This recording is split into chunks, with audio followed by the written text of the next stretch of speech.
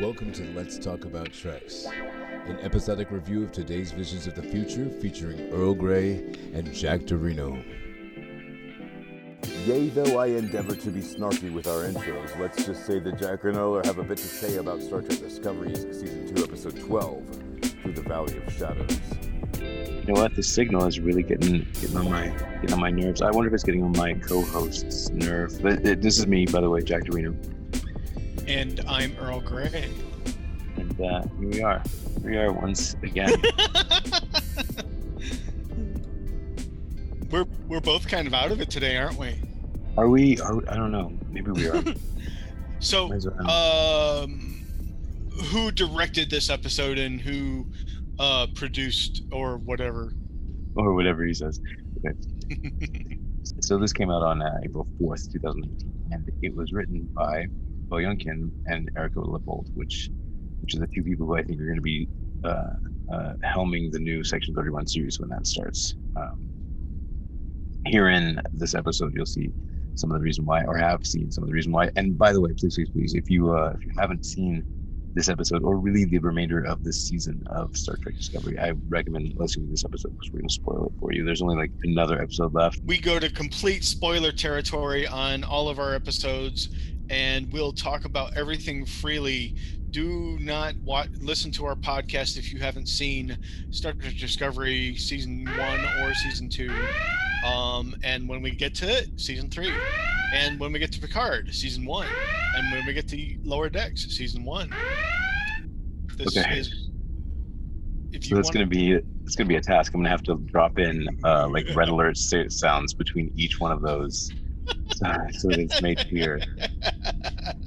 So I hope that I've done it right. Meep. Meep. Let me know. But yeah, that's the one. That's hopefully the one. Maybe I'll use the black and blue one. I'll use a different one from each one. Oh. This is episode 27 of 42 produced thus far. This is the 760th episodes of Star Trek. Goodness. Previously on Enterprise. Oh wait. Previously on Star Trek: The Next Generation. Oh wait. Yes. So last time when we had little Vulcan ships that we were flying around in, and we had Future Mom come back to pretend to be the mitochondrial DNA equivalent of her own daughter outside outside of the Stargate facility in Colorado Springs, where they captured Icarus. And captured who? They captured Icarus. Icarus, the one who fell. Yeah, the one who fell from from way up high because his wings got too close to the sun. You know all that whole thing. Oh, okay, yeah. And so they captured Icarus, and then they were holding Icarus in exchange for the Lightning. And the Lightning came for them.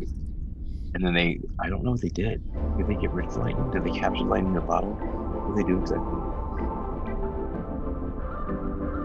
If it's United Federation of Planets, why aren't there Trill mythology names for classes of starships, or Bajoran or Betazoid names for classes of starships? Yeah, that is a really good point, actually. Or Vulcan mythology based starship classes, you know.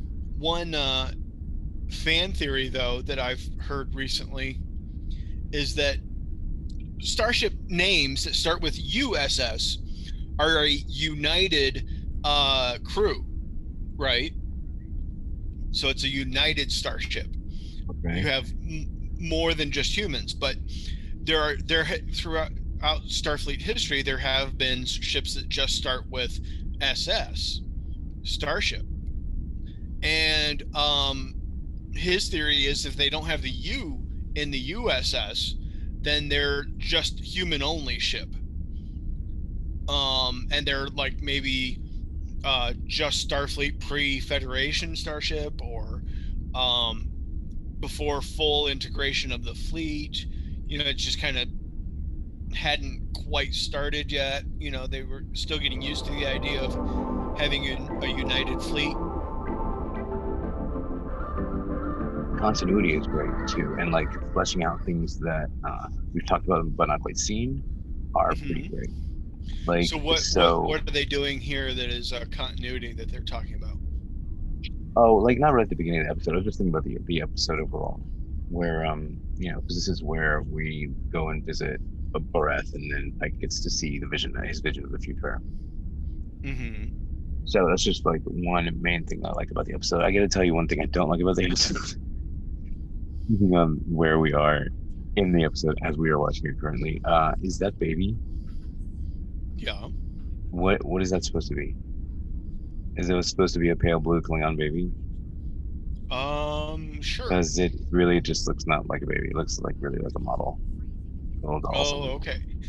Well, I mean, that's one thing that they've always said about TV is it's hard to have babies on screen because they can only work for so long. Sure. So they often do use puppet surrogate or a model surrogate or just a doll. So I imagine with Voke's child, though, Voke's son, most explicitly, they would have to certainly use a model, because who in the right mind is going to allow their child to be filmed on screen with an extra penis glued onto its midsection? Extra penis glued onto its midsection? Yeah, you didn't know. Did you not notice the scene with it was like in the last episode of last season, where like there's a Klingon peeing on the wall and it's two streams coming out? No. My heavens! Oh no! Klingons have two penisi? Yeah, that's according to. So they're like sharks. Do sharks as well? Yeah. They're like claspers. They can like hold the female still, I guess. I don't know. That is pretty wild. I'm always really glad. I'm really glad to see L'Rell. I like for the second time this season or something. But I get a sense of like, we're not really gonna see you again very soon, like for a while, ever. You know what I mean? Notice how her forehead is just very slightly ridged. It's not as ridged as Worf's is, but it's not as smooth as ours is. So that's, I mean, yeah, you got the whole makeup around her neck and up on the sides behind her ears and stuff, but that's where some of my headcanon comes in. That she's somewhere between the smooth forehead Klingons and recovering from the genetic disease that was introduced, and regaining ridges. It's not like they just immediately went right back to ridges in one day. It's generationally really, progressed. It's a very unique look, but it's a very copied look in this series. Like they all have the same forehead for the most part. Well, yeah, but if they're recovering from an artificially created genetic disease, then they might not have all the greatest definition and features,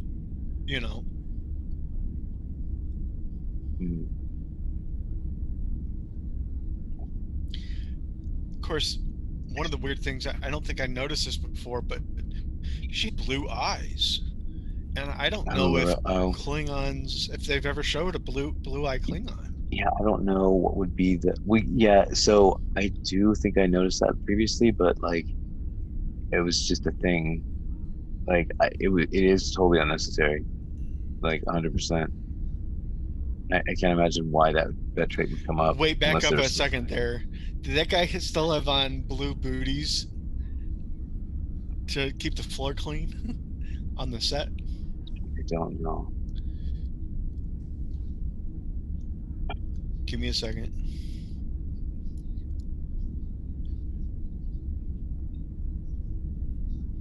It's very very light gleamy right here. It's very J.J. Abrams through these corridors. Oh, that's why let me turn off the subtitles so I can see it better. Off. Are you scrubbing back and forth to find a particular spot? Yeah.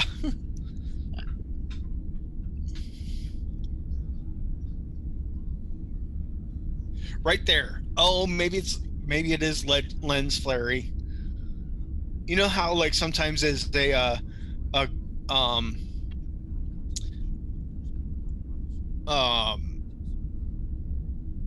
what do they call it when a blooper that makes it Sure.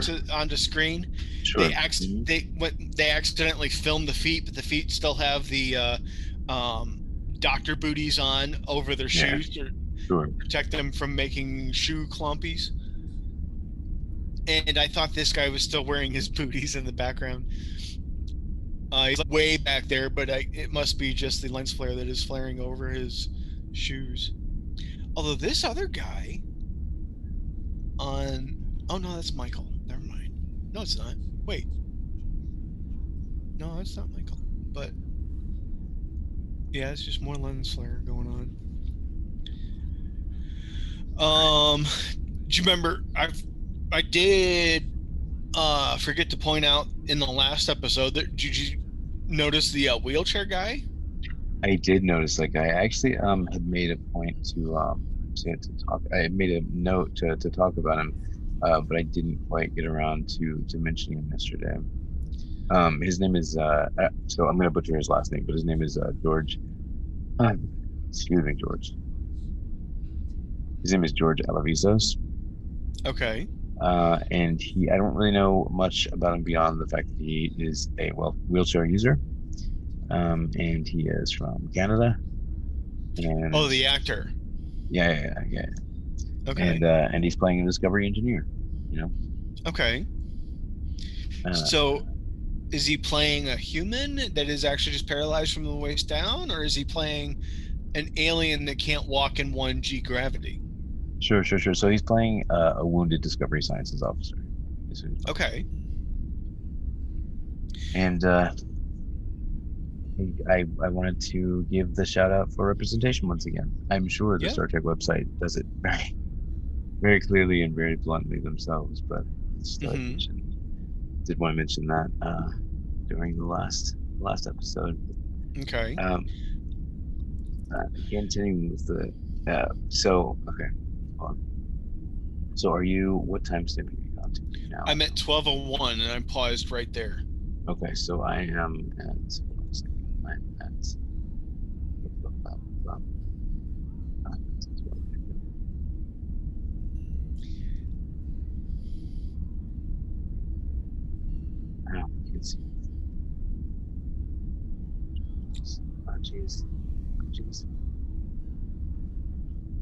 Oh jeez, buddy. What's wrong? It's just black screen. Oh, I hate it when that happens. You're trying to scroll and it's like gives you blank screen shots and it's like, well, I can't see what I'm scrolling to. Okay, so you're at 12 what now? 12:01. Okay, so I'm gonna go right there and just let me know whenever you're ready to push plays and I'll push plays. 3, 2, 1, play. Right. So this big, I did like that big heavy door opening thing. For some reason, it gave me like the sense of reading a Star Trek novel. Like I felt like you always like come across that sort of like Branded Venture sort of moment. You know what I mean? Okay. In the novels, made me think of that a lot. Yeah. Well, and I was just stricken how much of an Earth church this looks like. Did they rent a church or did they actually build this as a set? That's a great question. I'm prone to think that most of it is CGI anyway. Yeah. And they've just put them in an environment, to be honest. Well, I mean, I could see it being a lot easier just to kind of film in the church and censor out any Earth religious iconography. Sure, but what is that exactly? Because like the fires could be considered that, the arched ceilings could be considered that, Well, obviously, so like right here, they're looking over the shoulder of the blue Klingon with the headdress, and you can see those windows. In a church, those windows would be stained glass windows and not just regular windows with orange light behind them. So they would have had to change those and then most of the stained glass windows in a church are going to have a religious representation of a biblical scene, assuming you're talking about a Christian church. and or a Jewish synagogue, and so you would just wipe out and get rid of the scenes of Adam and Eve eating the apple, or Noah and the flood and leading the animals to the ark, or whatever. So, because obviously it's a Klingon structure, so they're not going to have those kind of imagery on Yeah, their no doubt. planet. No doubt. They could So just hang a green screen behind him in the building that they're already filming in, and replace the windows with whatever they wanted. sounds easy enough. This Klingon is being once again played by the Uber Klingon. Like every Klingon that happens, they have this guy playing. Kenneth Mitchell. Huh? So he played like Thor and or Cole. I mean, he played Cole, the one with the red like paint on the face, and then Cole Shaw, his father, and now he's playing the son of them two people. Folk and Okay. Folk and Laurel. I guess I was thinking. I mean, Kevin Michael Richardson's played a lot of Klingons too. Or no, who am I thinking of? Who played Worf's brother Kern? Tony Todd. And it was also I'm sorry. Yeah, Tony Todd, the Candyman. Bad of me. But then, yeah, Tony Todd's great. I always enjoyed seeing him as Kern. I even enjoyed seeing him as old Jake Sisko. okay, yeah, he was on that. I was hesitant for a second there to say that he was old Jake Sisko. Now, who played Sisko's father? Oh wow, I don't remember his name, but yeah, I feel like I did. I feel like I saw. I don't want to speak his death into me. So Joseph Sisko. Yeah. Joseph Sisko. I don't know who played him. Said the guy who's always got Memory Alpha running in the background. Wow. Oh, is this the scene where Dr. Man beats up Spy Klingon Man? Yeah, I think we're about to get there. I gotta tell you, what's your take on Linus? On who? Oh wait, no, didn't we already do that scene? What? No? Wait, maybe? Yeah, I do remember talking about that before. I don't know what scene this is, but okay. Yeah, there's Nelson there. I haven't seen the two. What's your take on Linus? Linus is the doctor I was just talking about? No, Linus is the Saurian. The big fish guy. Oh, with the eyes. Sure, yes. Yep. I don't know. I mean, he's an interesting character. I couldn't hear what they were talking about just now because they got it turned down so low that we don't want to get a copyright strike or something. But it's an interesting character, and the sideways light the blinking short, but I mean that's just like is cool, but sort of like the Zahians. Zahians? Yeah, like the Queen. She does a little sideways blink thing. I don't know that race. That was from an episode a while back that we did. Geez, do I remember? Oh, yeah. Did we do that one? I don't know. No, but I like the callback to just that he is a part of the crew and he's going to show up from time to time, and this is the same character that was on the random appearance on the elevator, and he sneezed on somebody. Michael, maybe. It was probably the guy, Connolly, the guy who got shot, got killed. Oh, maybe. But yeah, I enjoyed seeing him, the character. I don't know too much about him. It's at this point in the series, I've just kind of started to accept that Discovery's just going to throw stuff at me that is like, well, I've never seen those before, and this is before TNG and before the original series, and Yeah, they are bound and determined to do their own fair share of retconning.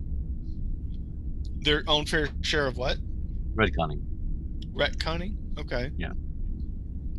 And they've always gonna add some new stuff on, which is cool. I think I appreciate that a lot. Yeah, I mean, when there's allegedly thousands of races in the Federation by the time of the Next Generation, and hypothetically still thousands of races in the Federation even in Kirk's time, then it seems to me like there's always opportunities for just some new alien race that we haven't seen before on camera.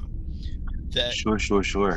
It's my hope that we get to see what some of those 50 new alien species that were shown in Beyond might be. Yeah.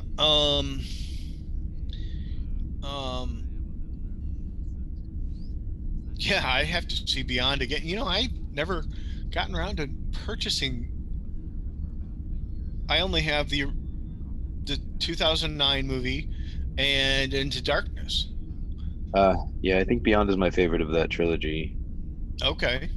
There's just a lot to it, and the giant starbase and the I think a little bit of a tech geek. I think maybe sometimes, which is why like sometimes the tech geek stuff that happens wrong on movies really bugs me, which is why I have that problem with Nemesis. The callbacks to themselves are pretty awesome too. So they just did a callback to like the very first episode of Discovery, where you see this same guy that's now in a spacesuit, blown open or whatever. Oh, okay. The guy that Michael's hugging right now. Sure. And the reason it's first episode is because her hair is done in the way that you only see on that first episode. It's like she got thrown in jail and she could no longer afford her weave. Afford, but we all know there's no such thing as money in space. Yeah. So I don't know. Yeah, I just don't know. I just don't know if I can believe it. Maybe she got it made fun of too much in jail, or pulled too much in jail, and decided, okay, well, I'm just gonna get rid of it. Or maybe she was forced to cut it this way in jail and just never has decided to let it grow back to the way it was before.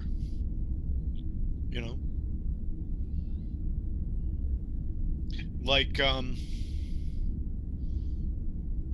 you had to shave in the Navy, right? No, I actually didn't. So I got this thing when I was in there called a no shave shit, because I was able to prove that I was able to get like word from my doctor that like every time I shaved it would create razor bumps, and that would be like it would be tantamount to like a really huge rash, like across my whole face. And it's something that like my father had suffered and ended up with like a dark, really dark patch right where his beard would be, and my brother started to experience the same thing, and so I was very wary of it, of that. So I went to like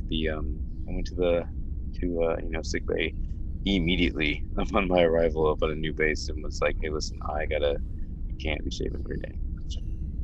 So I was able to just like use a clipper on a daily basis, which is great. Everybody, like most people had to like be clean shaven, but yeah, but you kept it really short though.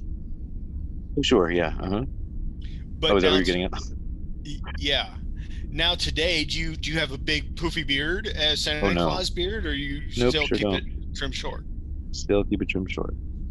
Okay. And so you got used to trimming it or shaving it Sure. in the military, and you just kept on doing that. Yeah, I think that it doesn't really. I don't think it really connects fully to. I think it's like a little patchy sometimes. I think it's a little patchy. Well, but do you get the analogy that I'm trying to make here? No,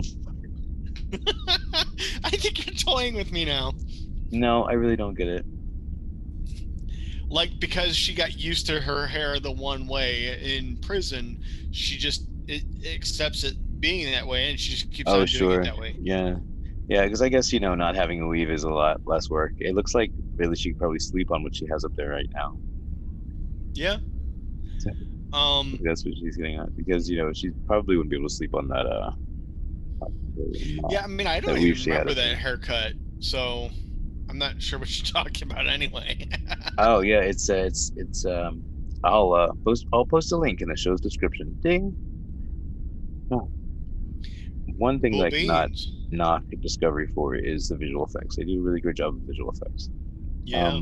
But also it seems as if So maybe this like is the scene where he's about to take the rock, though, and he's gonna eventually. Pike is about ready to get his time stone, and it's so movie like this show. It's so like Yeah. cinematic. I think that's what I'm looking for. I love the rock bridge, and I do not like Klingon glove hands. They seem really like glove hands. You know what I mean? Like the tips are not flexible. They can't use the entire hand. They can't use the entire finger. So it just makes it seem like a rubbery mess. Oh, okay. It's really unnecessary. Like they're wearing literal rubber gloves, and that's Sure, I mean it's because they are. he's looking at a mountain of kryptonite. It's all glowy green crystals. It's kryptonite. Yeah, so I guess now we see what those crystals floating all through the front of the show are, right? Oh, I never connected that. Yeah. Okay. You have these crystals floating all through the opener of the show that kind of like I guess they're meant to reveal something about the season. Yeah, but I mean, they were there in season 1, weren't they? Were they there? I'm not sure. I don't really recall. I think they were. I mean, so that means that hypothetically,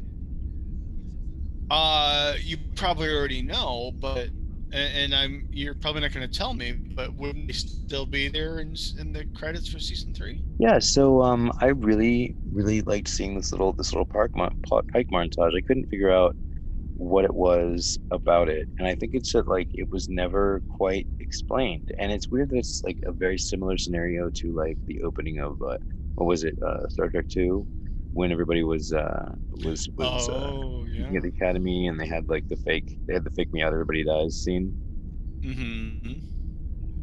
So that when they spoiled the death of Spock, they thought, oh well, it was just this fake academy scene, and then lo and behold, the Spock really did die, but they gave you hey, that's referencing our last episode and red herrings. There is a red herring in Star Trek. Yeah, that red herring was a great idea, because I'm sure like for many people the movie would have been ruined. But then I wonder if anybody ruined the red herring. Melty face. Ooh. Yeah. The remake of Pike's chair and stuff is one thing that I get what they did a pretty good job of making that very similar to the past. Yeah, and you gotta wonder how the original makeup would have looked if they didn't have the censor saying, "Oh, that's too gory. You can't put that on TV." Even that was very similar. On TV 60 years later. Yeah. I mean, I think in a sense the makeup. Makeup, yeah. what was I saying? The makeup from the original version was pretty. The whole was beepy pretty thing, will intense. beep once. Yeah. Really? The makeup or the chair? Wait, what was I saying? Oh, I just I thought of lost it. something. What's that? The wheelchair guy from the last episode kind of connects to the idea that there are wheelchairs, and that's why Oh, Pike is in a wheelchair. that is super even interesting. Even though, so that's to reconnect and show that maybe it's just within the last 100 years of TNG that maybe they figured out how to, get people to walk again or whatever. So Sure, I think it shows I think it's a continuity piece. so that even in the early 23rd century that this takes place in, they still haven't, quote, cured paraplegia yet or other spine injuries. Well, that being the case, I guess you could have the choice to be that, or to be held up like Arium. Mm-hmm. Because I would assume that's that. a possibility. So, let's see. This. Oh yeah, so interestingly, Perpetual Infinity was the last episode that George Elevizos was in. Okay. So it does seem like maybe they had him to legitimize the idea of Pike's chair. Okay. Interesting. Yeah, he was in, because otherwise people might be saying, well, why is Pike confined to a wheelchair? When we have things like Arium. Yeah. Or things like, the lady on DS9 that can just wear an exosuit. Yeah, Melora Paslar was definitely one as well.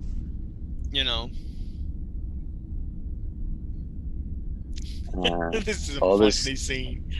She's just coming in here so she can talk to Dr. Guy. And now, where did this engineer lady come from? She came from the other ship that was crashed on. So Jet Reno, we picked up Jet Reno from the USS Hiawatha. Okay. Which was when the Red Angel came to Michael Burnham after she got blown on the other side of the door while everybody else was transporting. Yeah. Right before she tried to bring that dark matter back with her. Mm-hmm. And I tell you what, she is hilarious. I really like the character. The other thing that I don't quite get is, did she transfer to the Discovery then after she was rescued by the Discovery? I guess one would assume that she must have transferred over, requested transfer, just is staying on for the remainder of the mission or something, as opposed to she has no ship. Her ship has been crashed. Yeah. Where else to? May as well stay where she's already at. I suppose. Yeah. I imagine she's probably going to be pretty loyal to the ship that saved her. Yeah. But you'd figure there'd be in a modern day sense, there'd be a transition period. You'd rescue somebody, take them back to dry land, and they'd go through a debriefing period, and then. Sure. I mean, that would make sense if I guess if it were convenient.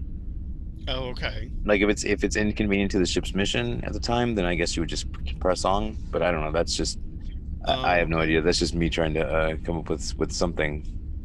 Okay. But there is a thing about if someone falls off the ship, even if you're an aircraft carrier, if someone falls off if on an aircraft carrier, if someone falls off the ship or someone jumps off the side of the ship or whatever, they keep going. Oh. There's no way to slow it down fast enough to get to that person. You know what I'm saying? Yeah. At least that was the myth I had always heard. I've never been on an aircraft carrier when they lost someone, but I was in port when someone jumped off the side of the ship and was never seen again. I think it was while they were pulling out of port.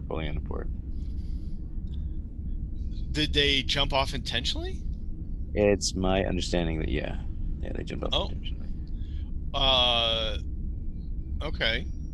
With the intention of going for a swim, or with the intention of having a permanent disposal? Yeah, no, I think they were Suicide kind of disposing. I thing. think they were just disposing of themselves at the time. Oh, okay. I'm trying to look up this. Oh, this is the one. Although oof. I've been on the big E, the CVN CVN 60. What is it? The nuclear powered Enterprise, and I know I said nuclear wrong. CVN 65. 65. Yeah, that's it. Okay. I was gonna say 605, but it's 65. Yep, I've been there. It's a long way down, so I could imagine. Yeah, I mean, Mythbusters kind of proved the solidness of, ironically, the solidness, the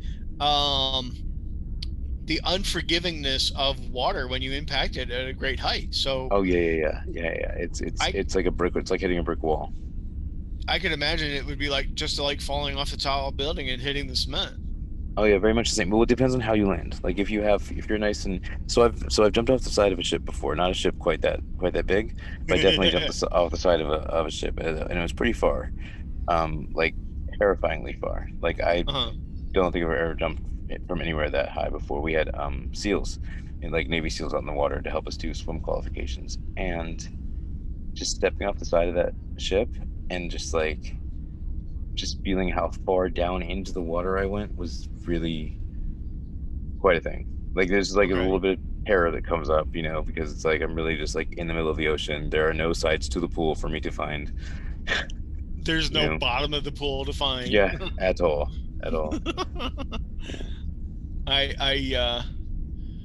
I've never jumped off of, been in a boat in the middle of a body of water,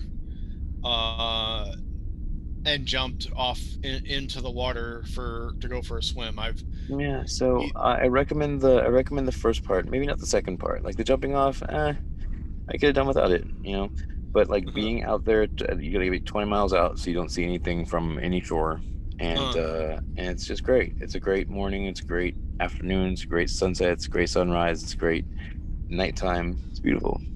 Oh well, yeah, I'd love to be like, I mean, my other friend that he was on the USS Nautilus, and I guess in 01.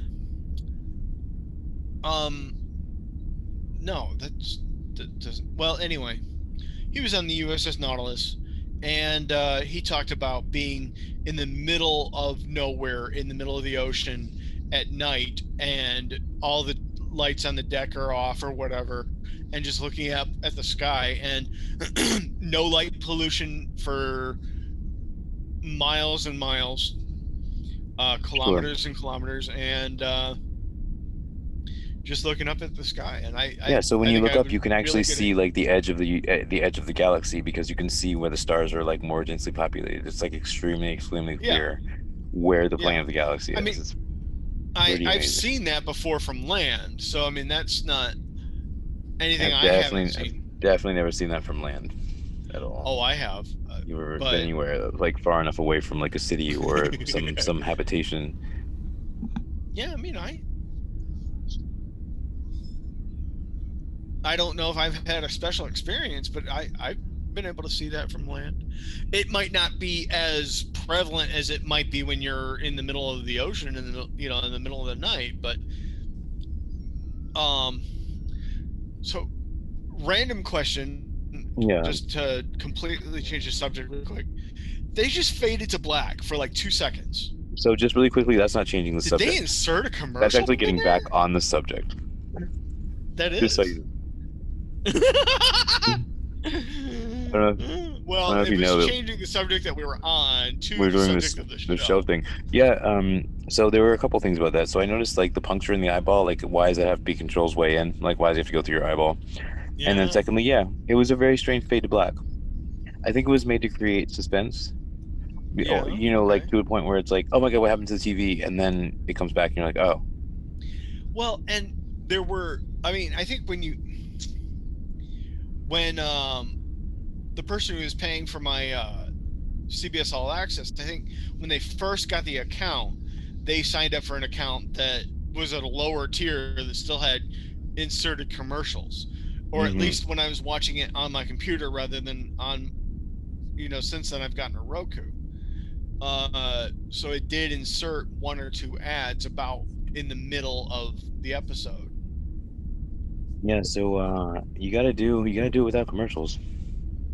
Yeah, I mean, it's still good width. Like you get that second, that moment to breathe, and then it like stretches out the show a little bit. I always did like back in the day when, when TNG was coming out on Thursdays and repeating on Saturday in my area. I did enjoy having the commercial break to like think about what had just happened, figure out what was going to come next, all that. So that might be contributing a little bit to my perception of the like super fast pace of the show, I guess. Like you barely have time to like swallow anything for the next thing. Yeah. Well, in other countries, particularly I'm thinking of the UK, but I think possibly over in Japan, they don't have commercial interruptions in the middle of the show. Your commercials are between the show. In Japan, some of the anime I watch, there's a pause in the show, and there's a little mini animation that kind of indicates where the commercial break would be.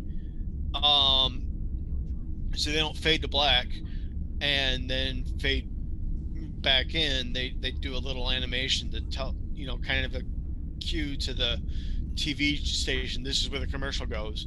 They only have one commercial break, apparently, in Japan. I'm guessing. That's phenomenal. But in the UK, they don't have any commercial breaks until the end of the show. In the UK, I've seen people talk about this on YouTube. Apparently, it's a law that you can't have commercial breaks. So coming over, like, there's a YouTube channel called Law Fund. He talks about the differences between the UK and the United States. And then there's another YouTube channel. I'm trying to remember the guy's name. I want to flip over to YouTube, but I know we're trying to keep at the same point in the video. But I think he was the first one who mentioned it that I heard. But so then when they're bringing stuff over like Doctor Who, it's hard for the American TV to say, hey, where do we insert the commercials here? Because there's no cue to like a fade to black. Sure. Yeah, you got to be very, very careful about where they go. There's what is it, like Pluto TV, I think, that shows stuff with commercials, and every once in a while they have a very strange commercial break. Really? That's like it's either in the middle of something or like before the end of the credits, and then when you come back, there's a little bit of credits. Okay. Yeah. Oh, I hate that. It's like even on like when I was a kid watching cartoons as a kid, they'd always say, after these messages we'll be right back. And they come back and the only thing they show is you're all excited because there's more show, but the only thing they show after the credits or the commercial is the credits. It's like, I don't need to see this. This is just words. I don't want words. I want pictures. Because I read too slowly and I think reading is a chore. Or apparently that's what I must have been thinking back then. But so back to Control and its little battles. These uniforms, I tell you, they're so one and the same sometimes. It's like just a bunch of blue lines on the screen. I do so miss the widely varying colors of the Next Generation Bridge. Yeah. Yep. Like pretty much all of the color scheme for like all of the graphic user interfaces were like pastels, and then the uniforms are like bright and bold, and then like the walls and the walls and the floor and all that were variable, but also like kind of pastel. So there was like a very contrasty brightness to it that we don't quite get here, I think. think Yeah. most of Discovery tends to be like gold or Yeah. like sepia tones, which is okay. Yep. Well, and this episode is very lens flary. I don't know. I don't seem to. I remember it a little bit from some of the other episodes, but I don't Mhm. seem to remember it as much in um as many of the other episodes, Well, I or wonder. letting parts of the foreground interfere with the parts of the background that is actually what we're supposed to be focusing on in the first place. Surely, yeah. Like this is that's happening a lot in this episode. I'm wondering if that's for a reason. Like I'm wondering if that's I don't know, just for a reason, or is that like a directorial thing? Uh, Hmm. if I don't recall who directed this episode, you'll have to forgive me. That's okay. I don't think I ever really like looked at it. I knew who it was written by, and that kind of excited me because of who it is. I think we're about to get to that Hmm. point though, where we're going to find out again really quick. Wow, is this the? Was that was the whole thing, huh? I guess so. Oh, that was pretty impressive. Yeah. So that's pretty quick. So directed by Doug Arniakowski. Let's Where are you look and see seeing what other episodes he's directed because okay, so he did The Sound of Thunder and Lethe. I do remember Lethe as being very very shiny and bright. That was the one where Okay. Stark's in his shuttle and shuttle blows up. The Oh, Brightest Star, of course, was very lens flary. That was him also. hmm. The You're not Sound talking of about Thunder. episodes I haven't seen yet. Funny, what's that? You're not talking about episodes I haven't seen No, yet. no, no, are no, you? no. These are Oh, all. Yeah, he's done. These are Lethe. I think is a first season episode, and okay. Sound of Thunder is. No, I'm sorry. Let me correct myself. Yeah, Lethe is season 1, episode 6. Sound of Thunder is season 2, episode 6, and Through the Valley of Shadows, this one. Okay. So all of those actually are very lens flary. Hmm. Lethe because there's a lot of like outside in the star space, and blow up stuff, and then The Sound of Thunder because we're very also The Brightest Star. So those 2 episodes were filmed both on the Kaminar set.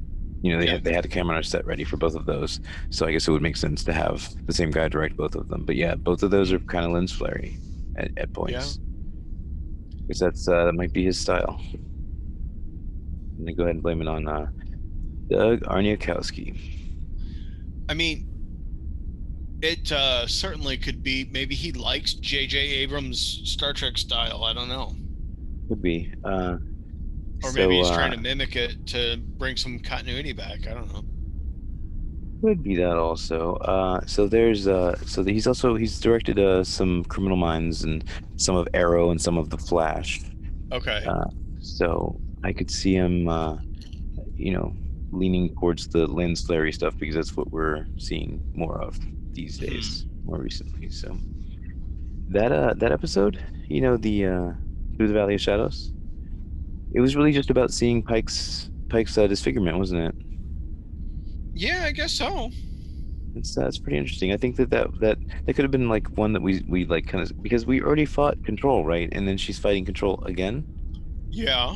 Yeah. So it seems like we may have like just shoved that page in there so that we could let you guys know, hey, listen, we heard you about this whole Captain Pike thing. So we're gonna do this extra episode so that that we're gonna use all these sets and all this stuff, because they do have some extra sets in there that they didn't have before. So and they did build this whole. I mean, they built a whole Enterprise bridge for one. What extra sets? They built an Enterprise bridge. They built some Enterprise corridors, and they built the training facility. Well, for the next episode. For the next series. The next series. Yeah. Oh, do you not know about this? I guess this would be the time. This would be the time to talk about this. Sure. Yeah. Please inform me. Yeah. So at sometime around, when these episodes. Spoilers come out, ahead. Yeah. Definitely drop in your sometimes red I don't and black even want to alert know here. about new series because it's like, okay, the title is just spoilery, Well, okay, so if you don't want to hear about it, you should not listen, because I'm going to spoil it right now. You can go ahead and tell me, because you've told me about all the other new series is supposedly coming too. So right around this time, I don't know the exact time it was It was in August. No, it was in April. I don't know. It was August. It was July. I don't know. Sometime around last year. Like around May, right? So just after we all went inside for the rest of the year, a couple months after that, CBS Studios announced that they were going to do a new Star Trek television series, and it was going to be starring Anson Mount, Ethan Peck, and Rebecca Romaine. Okay. And this new series is going to be called Star Trek: Strange New Worlds. Okay. The official announcement says that the series follows Captain Pike, signs after Spock, and number one in the decade before Captain Kirk boarded the USS Enterprise as they explore strange new worlds around the galaxy. So I'm hoping that we're a little more episodic on this one, because the breakneck pace of keeping up with multiple story threads for a season is it's starting to grate on me just a little bit. Like, I like my Deep Space Nine, but I also like my TNG. You know what I'm saying? Like, give me a slow unfold. Yeah, like I can tell, by the change in Wesley uniform, this is not Ben, but it really doesn't matter as much. There's not like wholesale changes to the show because it's in a different year or a time. You know what I mean? Yeah. So I did read somewhere that the executive producer, Akiva Goldsman, said that he imagined it closer to the original series than Deep Space Nine. He wants to tell like closed-in stories. However, I'm going to balance him saying that by saying that Akiva Goldsman also said that Discovery is not in the Prime Universe, and that Discovery fans will not see Spock. Which he said this before season 2, and then season 2 happens. So who knows? I don't know whether to take Akiva Goldsman on his word about upcoming Star Trek. I've heard that Discovery is in the Prime Universe. Oh no, it is. That's correct. It is in the Prime Universe, and we did see Spock. So my point is that Akiva Goldsman might be a questionable source. Yeah. Okay. So in last August, Alex Kurtzman said that Strange New Worlds was meeting. They were meeting, the writers' room was meeting weekly, online. Yeah. During the whole pandemic, and he wanted to start filming in this year. Okay. Isn't that great? Yeah. I think it's pretty great. I really looking forward to a super episodic Star Trek series. I think it'll be great. So maybe like a direct, maybe the Christopher Pike series that we never got because they fired Jeffrey Hunter. Jeffrey Hunter, yeah. Only more refined, Yeah. That might be interesting to see. Yeah, I think it's gonna be pretty dope. I'm pretty excited about it. I think it might be the best one of the set of new ones. Well, I gotta give Picard that seat, just because of the heart feels, all that stuff. I don't know. I really enjoyed Lower Decks, but I do, but I don't know. I need more of it, I think, is what it is. Okay. Because it's a little, it just feels a little short to me for some reason. Yeah. I mean, there's a lot to it. It goes on for a while, but yeah, it just feels a little short. Well, I mean, aren't they half an hour episodes? I'm not sure. I do believe so, though. Or 28 minutes or whatever. I can't imagine watching an hour worth every episode. That would be a whole lot. It'd be great, though. Yeah. My mind would be mush by the end of it. Mush? Mush, yes. Why is that? Watching an hour of animated Star Trek? Oh, I don't know. I don't know if I could take it. A lot. What about, you've never watched more than an hour of animated something? Sure, but I'm talking about animated Star Trek. Like, I'd be drooling by the end of it, Okay. One of the things that kind of has irked me a little bit ever since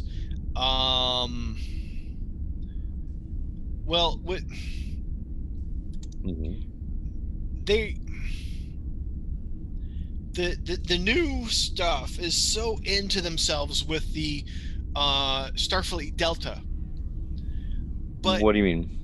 the original design was that each starship, each posting had its own badge.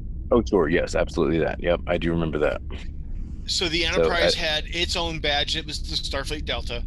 Until that the Enterprise missions, I mean, they explained it in canon that Kirk's missions was so famous that they decided to make it that everybody had the same badge. Well, Sure. but that means that prior to Kirk, like with Enterprise or anything, I mean, I guess Lower Decks is okay because that's obviously post TNG. But with Discovery, they should have their own badge. And Yeah, Section 31 should have their own badge because they're a different ship. that's absolutely agreed. Absolutely agreed. So they had their own badge, if you remember, in the beginning of the series, and then for some reason we made an about face. Well, Discovery didn't have their own badge. Uh, They still had the no, Starfleet but- Arrowhead. But Section 31 did. They did? Sure. Right at the beginning, someone says, "Hey," or right when they first get on Discovery, someone says, "Hey, a black badge. Ever seen one of those?" And then we never see them again. We never. Yeah, talk but about them again. they're black, Now- but they're still in the shape of the Starfleet Arrowhead. Sure. But So- the black is a huge thing. Oh, well, you know, we do see them again because what's his name has one. Yeah, he Tyler has. has one later on. He tossed one at Mr. Pike. Yep. But so yeah, I mean the badge should be a different shape completely, you know. Yeah, an entirely different emblem. Absolutely. But Absolutely. well, and then you know on in the uniforms of the JJ verse, the Kelvin timeline uniforms, that little Starfleet Arrowhead is all through their whole uniform, and it's like, why do you have to plaster it everywhere? Oh, sure. maybe- Yeah, the way it's woven through, like all through the sides and stuff. Yeah, It's also all over the Kelvin uniforms. yep. And it's like, did they, you know, forget? Did they ignore this? You know, I mean, it was easy enough in the '60s to create a different delta for every ship. You know, I think they just decided to never mind that one. Huh. Maybe their explanation. Well, I'm going to create my headcanon now. So my headcanon now is that some ships have special badges. Like star bases might have a different thing. Certain like Okay. colonies might have a certain thing. Okay. Well, but the NX-01 had a different badge than the NX-02 and the Oh, did they now? NX-03. Yeah. Oh, The did they? Columbia had a different badge than the Enterprise. Well, I guess the Columbia was a really special ship then. And I But they think had I've their own seen badge. designs for the other NX ships, class ships too. But Definitely had their own special badge for some special reason. I just don't know yet. Must be. I mean, it was certainly like a mission patch, like NASA mission patches. So I mean that was a part of it, and they were closer to NASA than they were to Starfleet. Oh, sure, 100%. Yeah, absolutely. Anyway, But they so don't hate. hey, for those of us who don't know, especially me, since you read everything, all the news on all this stuff, when are season 2 of Lower Decks and Picard coming out? So that's a great question. That is held up by the pandemic, of course. Lower Decks, I'm sure, is moving a little bit faster than Picard. But let us consider that Patrick Stewart, Sir Patrick Stewart, is a 70-plus-year-old man, Yeah, they gotta be and that careful with we should themselves. be very cautious with him and coronavirus. Well, you know, I mean, he can survive on the top of the Paramount. That's true. That's true because he's very strong. You know, he can pull Yes. himself up. He can pull himself up by his arms, solely from the bottom of engineering to the bridge, Yeah. singing Frere Jacques the whole way. On the other hand, I mean, he is awful secluded up there from everybody else until everybody else shows up. I mean, he's like the only one at the top of the world there. But Yeah, well, I mean, he's been here for a while. He's been here for a long while, right on top of the mountain, yeah, the Paramount Mountain, because he ever since the 1987 that came out, and it was like it had a whole Paramount tag on it, right? well, I mean, I guess. So okay, so let's talk about Lower Decks. So Lower Decks season 2 has been ordered, and it's Okay. on the way. Okay. I don't know anything about a release date yet. I gotta Okay. tell you. I have heard that it's been being worked on, Okay. and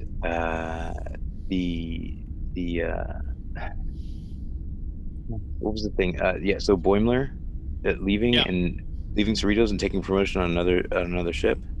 Yep. They're gonna have to reconcile all those changes, and the whole thing about Mom is my captain.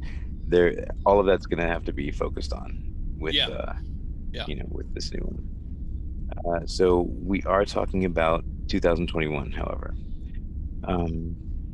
Once upon a time, it'll be CBS was released saying that it could come immediately after season 3 finishes, but that has not happened yet. Yeah. So hoping that sometime soon we'll hear a little more news. Okay. Okay, and so what was the last thing? So then Picard, right? Yeah. Who knows? The second season has a whole like showrunner change, so who knows where that Okay. goes. But they do See, have. because I mean, it was for a second there. It was starting to seem like Discovery. They were just throwing us new shows, and we were getting our brand new season. But almost like with comic books, every once in a while, comic books Superman starts over with issue 1 because they know absolutely. issue 1 sells. Yeah, 100%. But issue 123 doesn't sell, so they say, okay, well, we'll scrap it and start it. So they're just a brand new premiere, brand new show. Yeah, okay, I'll watch that. But then they're like throwing it at the walls and see what sticks. But we're only ever going to get one season. And it's like, but I enjoyed that. Let's get on with season 2. Sure enough, there was this crazy idea that I heard. Go ahead. I got this impression that maybe. I got this impression that there was these shows that were just starting with the season 1, and now you're telling me about like 2 or 3 other new series that they're starting for Star Trek. It's like pretty soon we're going to get Star Trek Burnout. You're just talking about a show just focused on Section 31. You're talking about a show that focuses on the original series before Kirk. And you've already mentioned to me about another animated show that is going to be on Nickelodeon. It's going to be aimed at kids. Yeah, so a great thing is that there are different showrunners for each show, so it's not the same team pumping out the same stuff. So it's every show has a very different feel to it, Okay. Which is great. They talked about this. So this crazy thing that I heard them discussing. I'm trying to remember exactly who it was. I think it was Alex Kurtzman. So they said that they wanted so that they had been able to work on like a season 2 and possibly a season 3, and they considered filming the 2 seasons at the same time. Okay. Because the stories were different. Yeah. Right. So they would conceivably like release 2 seasons like in very rapid succession because they're filming 2. So you're talking about Picard now. Yes. Okay. Now those Discovery is a little easier because they're filmed in Toronto, but Picard is filmed in LA.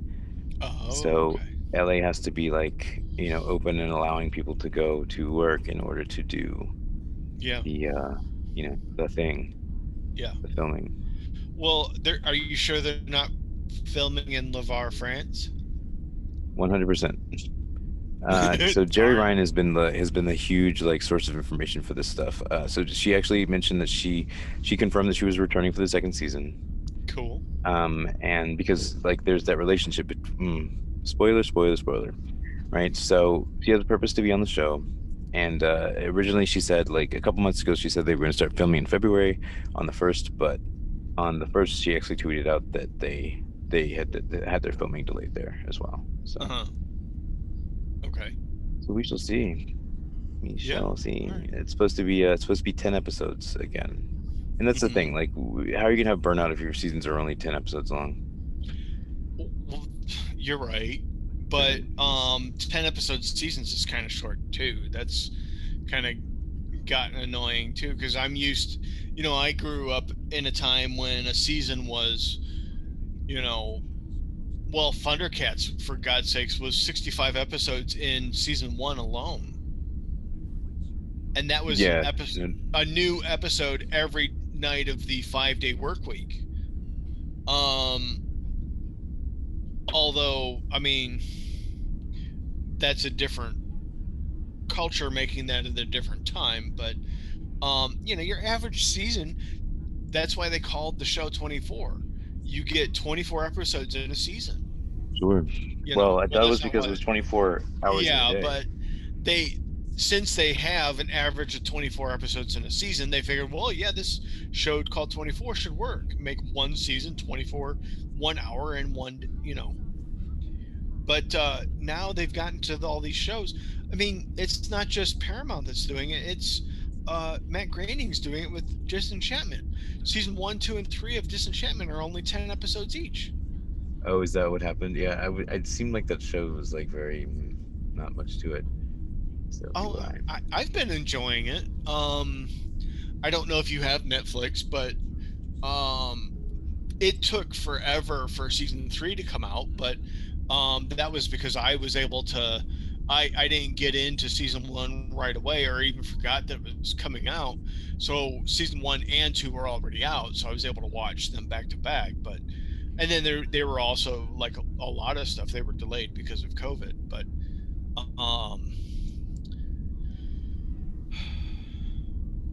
yeah, there's a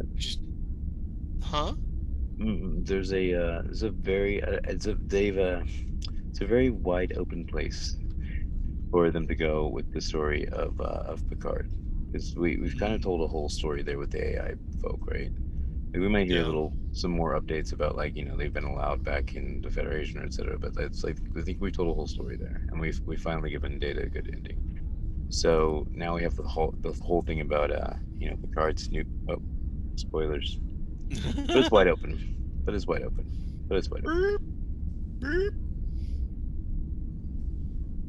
So listen, they gave Picard his what?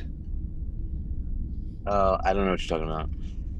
Oh, okay, you're not going to get into those spoilers. I don't want to. But we already did the spoiler warning. I know. So they gave Picard his little android body. Yay. Yeah, which kind of sucks because they can't give Sir Patrick Stewart his data body. I know. So we're gonna have to destroy that body at some point or something. I don't know. Maybe he just disappears. Well, I mean, somewhere.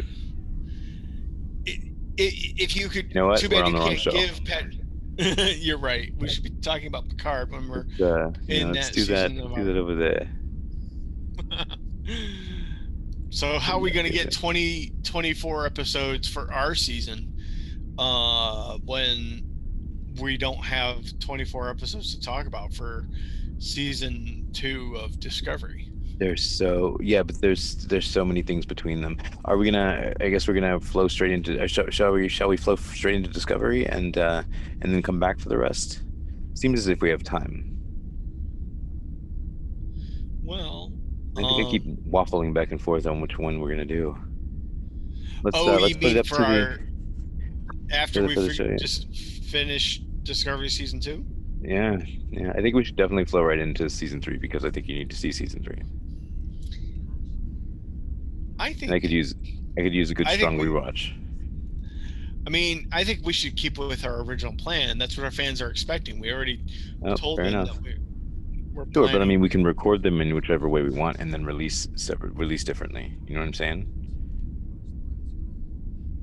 Oh. Are we? Well, maybe we should do our outro really quick so that we can Yeah, let's do that. We're going to discuss the secret stuff later. Yes, we're Are we? boring our Maybe audience. They could be on the edge of their seats. This could be like the letter writing material. All right, so we'll see you next time. We're going to be discussing a different episode of Star Trek Discovery next time. Yes. So I wasn't ready for which one it was. You know what it was? It's going to be Such Sweet Sorrow. I think we're going to do both episodes as a one-parter for us, even though it's a two-parter for them.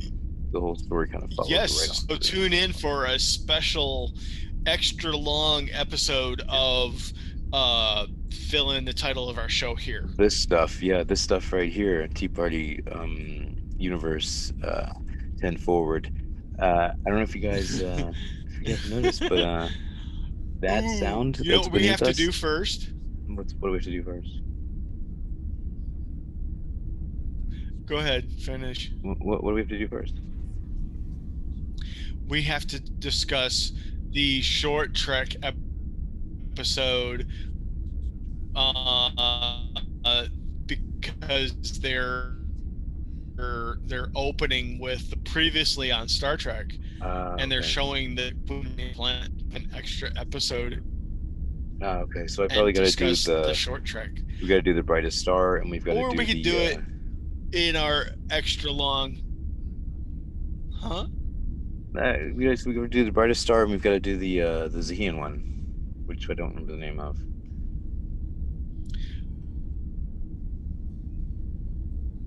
Oh, the one. Okay. Wait a minute. So let me just nominate one. Okay. Nominated one. So there were two. So there was an Emmy one for season 2. Were you aware of this? What's that? So the Star Trek Discovery won an Emmy for season 2. Emmy award? Yeah. So they were nominated for 3, and they were given an Emmy for Outstanding Prosthetic Makeup for a Series, Limited Series, Movie, or Special. Oddly enough, it comes from the episode called If Memory Serves. Okay. So when they repeated the very first Star Trek makeup ever, the very first aliens that ever were seen on Star Trek, that's when they got the Emmy. Isn't that amusing? Okay. Because that's where we go back to Talos 4. Yeah. That's so pretty wild. What was the makeup for the Telosians? What they got the Emmy for? I don't know. It just says Outstanding Prosthetic Makeup for a Series, and it mentions for this it's for this episode, if memory serves. Oh, okay. So I can't imagine what other prosthetic makeup they have besides Saru. Maybe it's Saru. Could be. And then they also won a Saturn Award. They won a Saturn Award for Best Streaming Science Fiction Action and Fantasy Series. What's a Saturn Award for those of us? It's one of those. It's a sci-fi Emmy. Oh, okay. I thought that was a Nebula Award or. Oh, that is. So I think that's for books. Oh, okay. So pretty cool stuff there. Now that was going through yeah, Jack, this is you've been listening to our show, and I am Earl Grey, and I was Earl Grey, and I am with Jack Dorino. That's me, and I am, and probably will be Jack Dorino moving forward when we get to the next episode, Star Trek Discovery, Season 2, Episode 13, Such Sweet Sorrow, Parts 1 and 2. We'll see you next time. All right. Say goodnight, Jack. Support the continued making of this show through Patreon.com. Let's Talk About Treks is a production of Anodyne Relay, supported by the Star Trek fan community of listeners like you. We review the copyrighted works of Paramount CBS's Star Trek team, of whom no copyright infringement is intended. You can reach us via email at letstalkabouttreks.com. You can leave us a message at area code 202-804-6312. Our producer is David Moody, and our writers, Jack and Earl, are on Twitter as @TreksTalkers, and would greatly appreciate the obligatory like and subscribe from wherever you're listening now.